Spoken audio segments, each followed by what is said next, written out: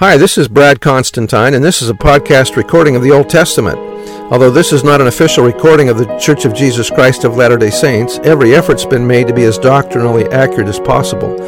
I'll be using for the text the Joseph Smith translation of the Old Testament, along with many commentaries from general authorities of the Church, BYU professors, Bible scholars, and others. This format will be very detailed, and so if you want a deep analysis of the Old Testament, you come to the right place. Thanks for your attendance.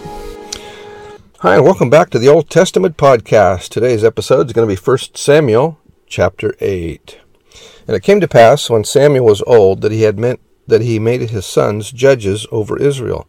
Now the name of his firstborn was Joel, and the name of his second Abiah, and they were judges in Beersheba. Theocracy is government by the immediate direction of God through his ministers and representatives. A state governed in this manner is called theocracy. This was the original earthly government, Adam serving as the great presiding high priest through whom the laws of the Lord, both temporal and spiritual, were revealed and administered. This type of government apparently confirmed among the righteous portion of mankind from the days of Adam to Enoch and the taking of Zion to the Lord's bosom. The great patriarchs after the flood, Abraham, Isaac, and Jacob, and others, appear to have had this type of government. Righteous portions of the Jareditish peoples were undoubtedly governed on this system. Certainly, ancient Israel in the days of Moses and the judges operated on a theocratic basis, and the same system prevailed among the Nephite portion of Lehi's descendants during most of their long history. When Christ comes to reign personally on earth during the millennial era, a perfect theocratic government will prevail. That was by Bruce R. McConkie. This type of government was ideal during the reign of the judges. However, the wickedness of the people in general, and of certain leaders in particular, largely invalidated the theocratic form of government. And that was out of the Institute Manual. And his sons walked not in his ways, but turned aside after lucre, and took bribes, and perverted judgment. Then all the elders of Israel gathered themselves together, and came to Samuel unto Ramah, and said unto him, Behold, thou art old, and thy sons walk not in thy ways, nor now make us a king to judge us like all the nations. But the thing displeased Samuel, when they said, Give us a king to judge us. And Samuel prayed unto the Lord. And the Lord said unto Samuel, Hearken unto the voice of the people in all that they say unto thee, for they have not rejected thee, but they have rejected me, that I should not reign over them. Samuel's sons set a poor example to the people. They turned aside from the religious truths they had learned in their youth. They used their judgeships to seek monetary gain, betraying their sacred trusts by taking bribes and giving perverted judgments. But even more than this, the Israelites as a people had become weak and sinful, and were envious of surrounding kingdoms. Even though their governments were wicked and oppressive, so they used Samuel's sons as an excuse to justify their desire to be governed by the same system as the Gentile nations. The people of Israel traced the cause of the oppression and distress from which they had suffered more and more in the time of the judges to the defects of their own political constitution. They wished to have a king like all the heathen nations, to conduct their wars and conquer their enemies. Now, although the desire to be ruled by a king, which had existed in the nation even from the time of Gideon, was not in itself at variance with the appointment of Israel as a kingdom of God, yet the motive which led the people to desire it was both wrong and hostile to God, since the source of all the evils and misfortunes from which Israel suffered was to be found in the apostasy of the nation from its God and its coquetting with the gods of the heathen.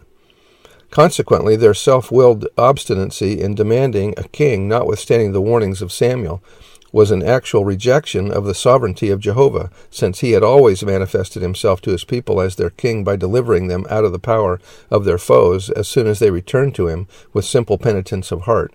That was by Keel. The Lord himself said to Samuel, They have not rejected thee, but they have rejected me, that I shall not reign over them. Verse 8, According to all the works which they have done since the day that I brought them up out of Egypt, even unto this day, wherewith they have forsaken me, and served other gods, so do they also unto thee.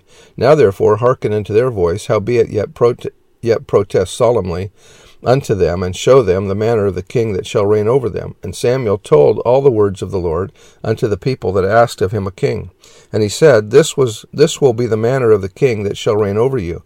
He will take your sons, and appoint them for himself, for his chariots, and to be his horsemen, and some shall run before his chariots. And he will appoint him captains over thousands and captains over 50s, and will set them to ear his ground, or cultivate, and to reap his harvest, and to make his instruments of war and instruments of his chariots. And he will take your daughters to be confectionaries, or perfumers, anointment makers, and to be cooks and to be bakers. And he will take your fields and your vineyards and your olive yards, even the best of them, and give them to his servants. And he will take the tenth of your seed and of your vineyards, and give to his officers and to his servants. And he will take your men servants and your maid servants, and your goodliest young men and your asses, and put them to his work. He will take the tenth of your sheep, and ye shall be his servants. And ye shall cry out in that day because of your king, which ye shall have chosen you. And the Lord will not hear you in that day. Nevertheless, the people refused to obey the voice of Samuel, and they said, Nay, but we will have a king over us, that we may also be like all the nations, and that our king may judge us, and go out before us, and fight our battles. And Samuel heard all the words of the people, and he rehearsed them in the ears of the Lord. And the Lord said unto Samuel, Hearken unto their voice, and take them a king. And Samuel said unto the men of Israel, Go ye every man unto his city. Samuel warned the Israelites of three principal evils in a kingly form of government: excessive taxation, conscription of the labor force, and seizure of private lands. President Kimball said, Samuel called the people together and explained to them that the people of the Lord should be different, with higher standards. We want to be like other peoples, they demanded. We do not want to be different. Not so different are we today. We want the glamour and frothiness of the world, not always realizing the penalties of our folly. Others indulge in their social drinking. We must also have a king like unto other nations. Styles are created by the vulgar and money-mad, and run from one extreme to the other to outdate present wardrobes and create business for merchants. We cannot be different. We would rather die than be up to date than to be not up to date. If the dress is knee-length, we must go a little above the knee. If shorts are short, we must have the shortest. If bathing suits are skimpy, we must have the skimpiest. We must have a king like unto other nations. The Lord says he will have a peculiar people, but we do not wish to be peculiar. If intimate fondling is the pattern of the crowd, we will fondle. We must have a king like unto other nations. Others have Hollywood marriages with finery and glitter and ostentatious pomposity. We also must have candles, gowns, best men and ladies in waiting, often dangerously near immodestly dressed. We must have a king like unto other nations. The world has a queen in every industry, business, factory, school, and social group. She must dress immodestly, display her figure, and appear in public places to further the financial interests of business, entertainment, and social groups. Ours also must have a beautiful face, a little talent, and a well-formed body with public exhibition. We can do little else, for we must have a queen like unto other nations. When, oh when, will our Latter-day Saints stand firm on their own feet, establish their own standards, follow proper patterns, and live their own glorious lives in accordance with gospel-inspired patterns?